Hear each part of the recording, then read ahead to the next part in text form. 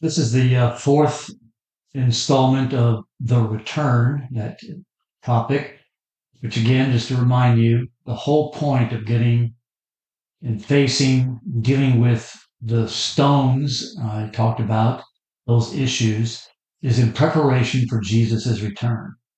Whether you will be alive when it happens, I'm kind of old, so I may not be here, or if whether you're here or not, it's still a point of getting ready. And all the more if you are young and could very well be living all the way to 2048. Remember that last episode, part 3, I went through the time frame that Jesus gave us, something he has done many times in the Bible, giving time frames. And again, just to remind you, that's not like hard numbers. It's kind of an approximate based on what he said about the fig tree coming back to life. So, it could be his counting, or his calendar may be a little different than ours, obviously, but it's not hard and fast, but it's an approximate. It's a time frame. So these are definitely things to pay attention to. This particular part 4, I'm going to talk about a very dangerous teaching related to the end times and to Jesus' return. It's dangerous because it produces apathy. In other words, people who believe this don't really concern themselves about being ready, as Jesus talked about. Again, go back and especially chapter 25, the things he said there about people, the two sets of virgins, one ready, one not ready. They think that would wake people up, but sadly it doesn't seem to. So there is a very deceptive and very dangerous teaching related to the end times that has become something of the standard belief among mostly Christians in Western culture. It's called the pre-tribulation, that is before the tribulation, the Great Tribulation, rapture, or removed from.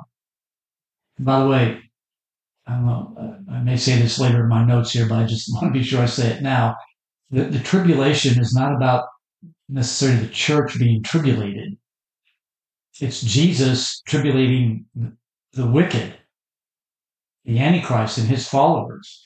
About approximately 18 judgments are poured out. The seals, the trumpets, and the bowls. Now, when those things start happening and people get angry, they're going to take out their anger on somebody. Well, they can't take it out on Jesus because he hasn't returned yet. So they can't hunt him down and do harm to him. So they're going to do harm to his followers. So the Great Tribulation is not about Christians being tribulated, although we will be. But the main focus is the Lord doing it to his enemies. And even at that, his whole point is to break people's hearts. He's not trying to deliberately hurt them. He's trying to break their hearts. He's trying to bring them to repentance. But that's another teaching. At any rate, the pre-tribulation rapture. And in this 24th chapter of Matthew is one of the texts that's used to support this terrible teaching. Here it is. Matthew 24, 40 and 41. 2 men will be in the field. One will be taken away and the other left.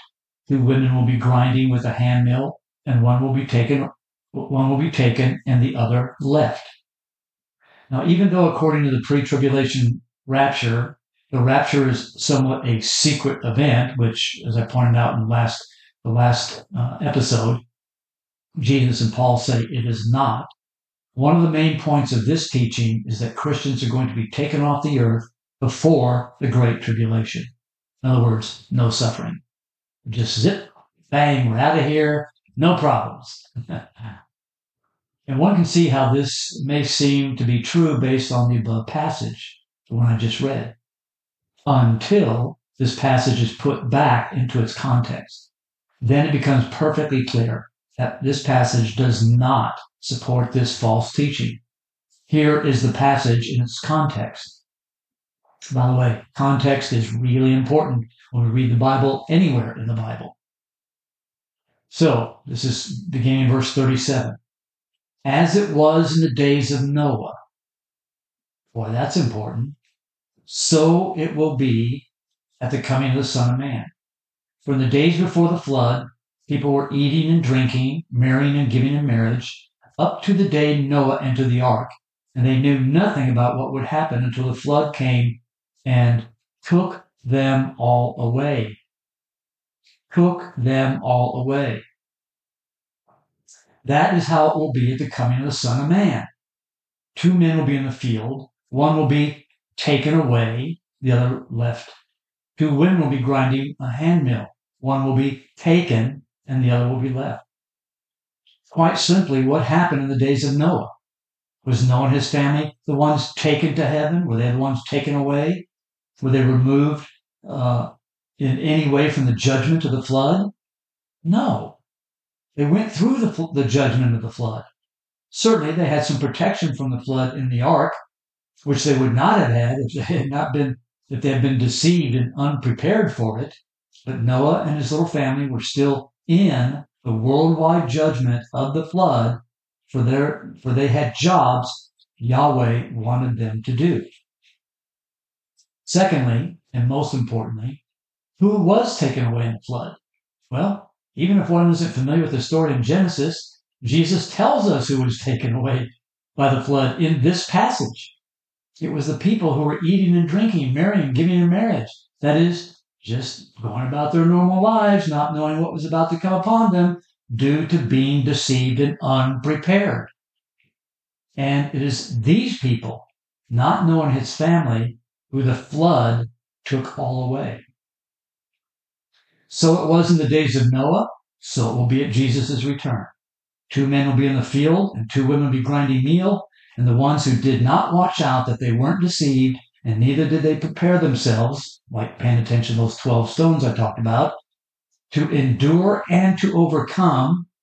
Pay attention to Revelation 2:7, 2:11, 2:17, 2:26, 3:5, 3:12, 3:21, where Jesus drives home this point, will be taken away. That is, destroyed by what unfolds. There's absolutely no rapture, no removal from this planet of Jesus' followers before the Great Tribulation in this passage. In fact, it is clear that the taken away ones are the deceived and the unprepared. We could also add the disobedient, those who refuse to love Jesus and do life his way. Not those who weren't deceived and thus prepared to follow Jesus at all costs, even the cost of their lives. Christians are not exempt from the storm, if I can call it that. That's what Jesus called it, that he spoke of in Matthew 7. Neither is Jesus applying the issue of the storm only to the lost. Everyone, Christians and non-Christians, are going to experience the storm when it comes. Not if it comes, it is coming. It is coming. It's going to pour down. Those who survive it will be those who built their lives on Jesus' words and not on anything else.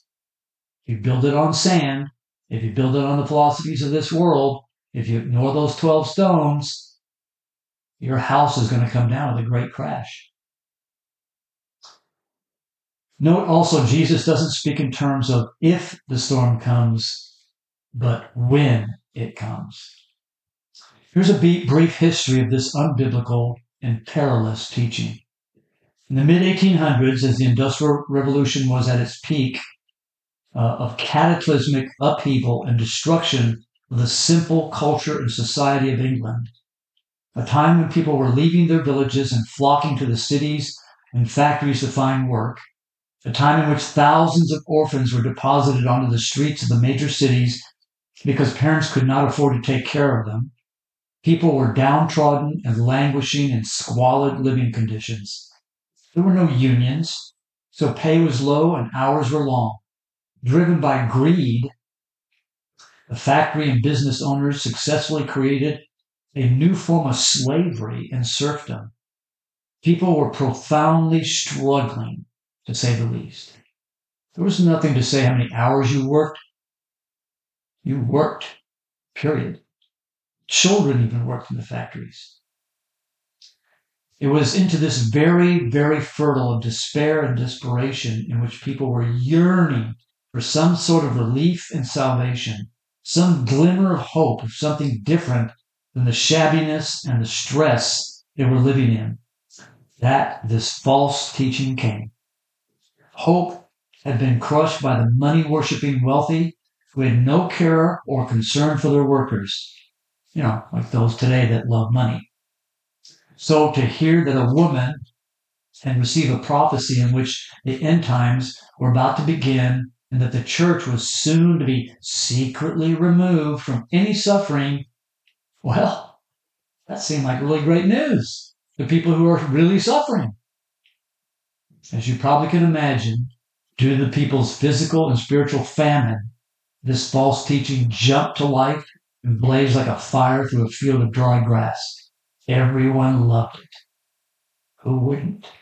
You just keep hoping day after day that something that you are removed from your terrible life, the wealthy, the factory owners, are forcing you to live. We humans are not big on suffering. We Western culture humans, even Western culture Christians, really don't like suffering. Anything that will eliminate suffering, count us in.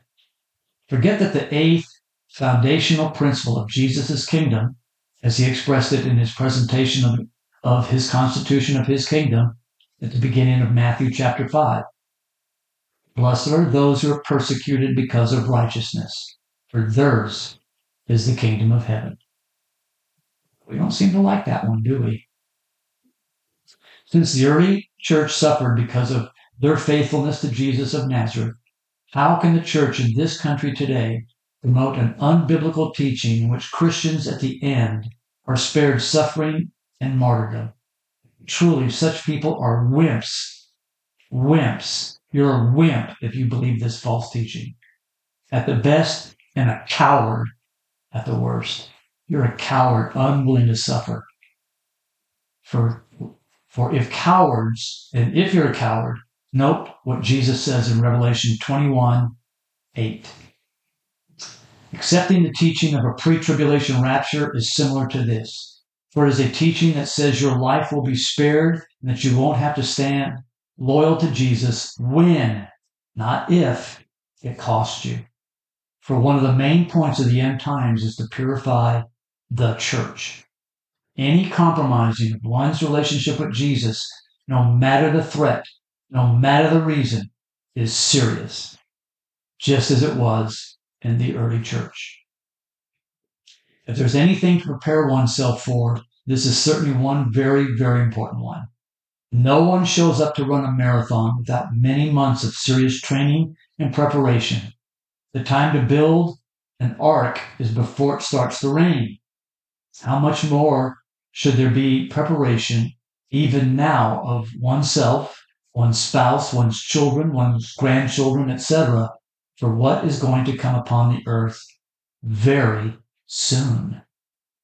Pay attention to that time frame. So learn the lesson of the 5 prepared virgins and the 5 foolish virgins. This is a biblical example of preparation before the storm hits. Shadrach, Meshach, Abednego, and Daniel. Did you understand? Babylon showed up.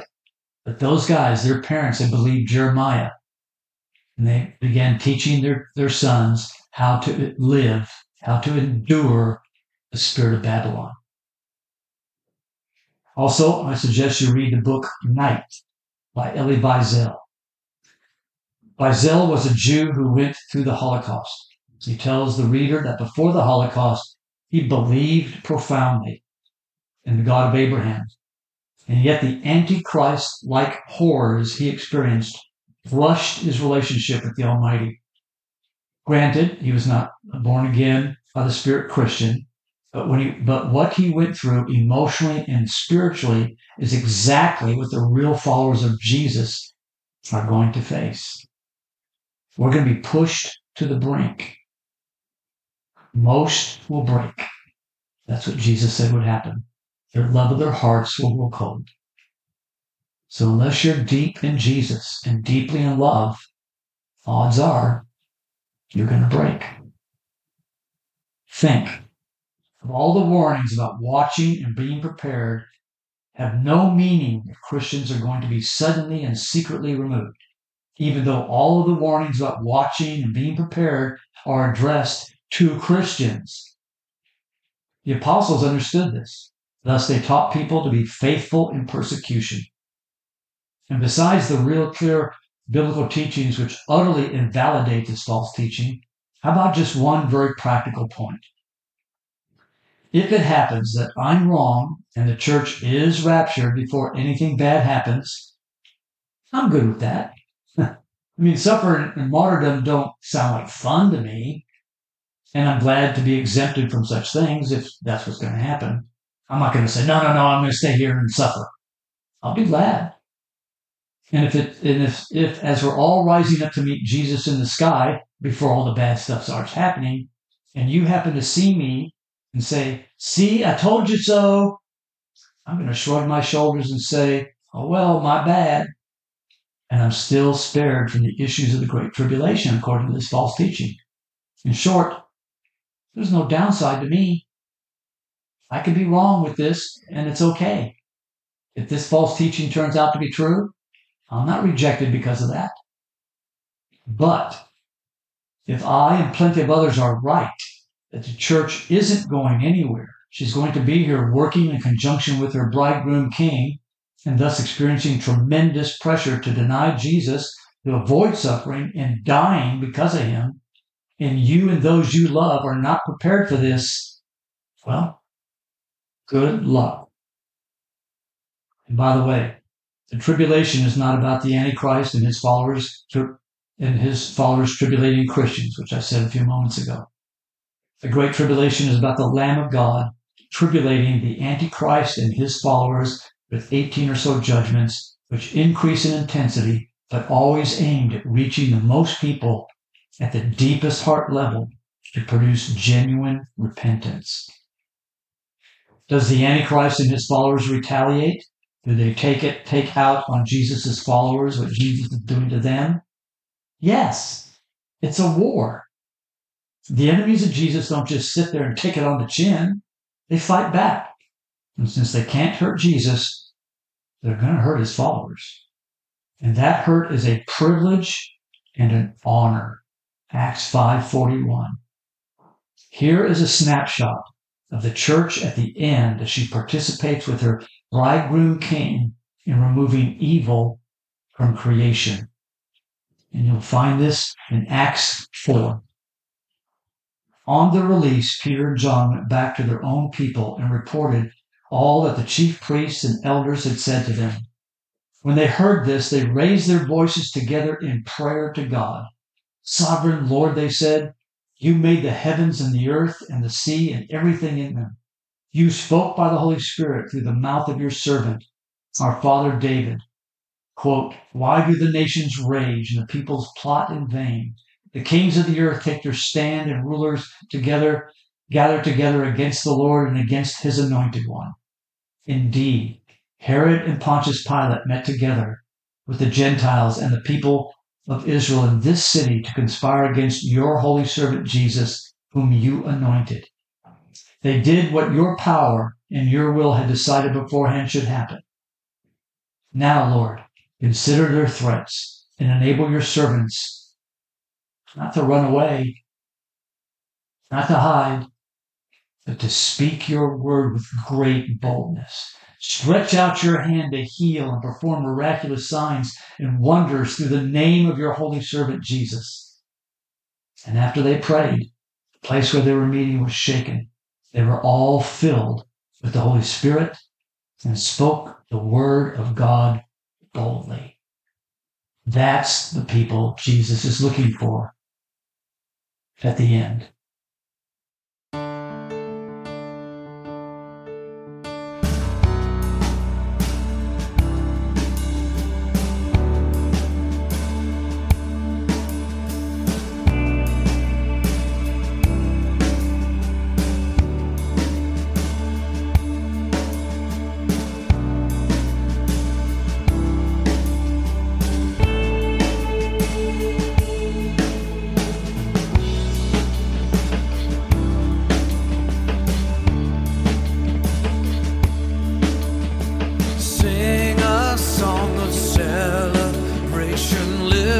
a shout of praise, the bridegroom will come, glorious one.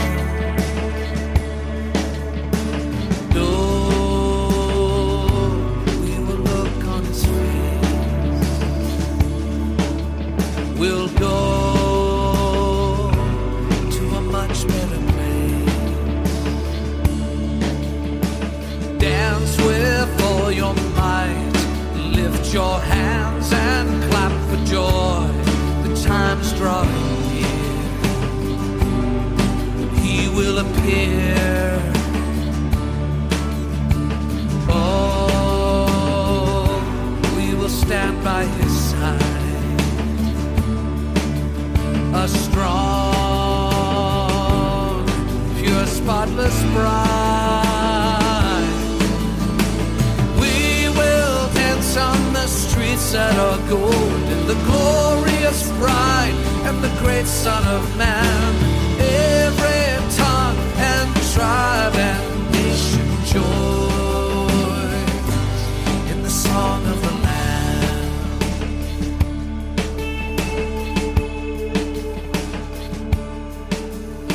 Sing a song of celebration, lift a shout of praise, the bridegroom will come,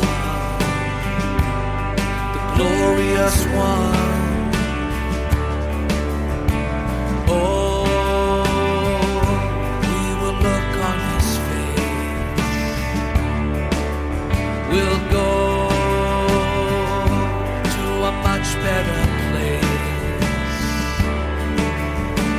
Dance with all your might, lift your hands and clap for joy. The time's drawing near, he will appear. Oh, we will stand by his side. A strong, pure, spotless bride. On the streets that are gold, the glorious bride and the great Son of Man. Every tongue and tribe and nation joins in the song of the Lamb. We will dance on the streets that are gold, the glorious bride and the great Son of Man. Every tongue and tribe and nation joins in the song of the Lamb.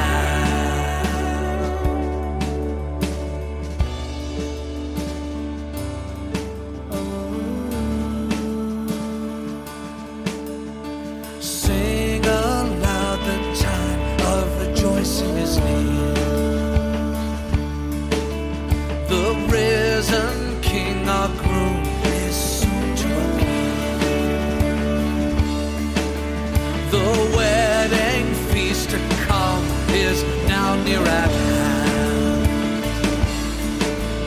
Lift up your voice, proclaim the coming Lamb.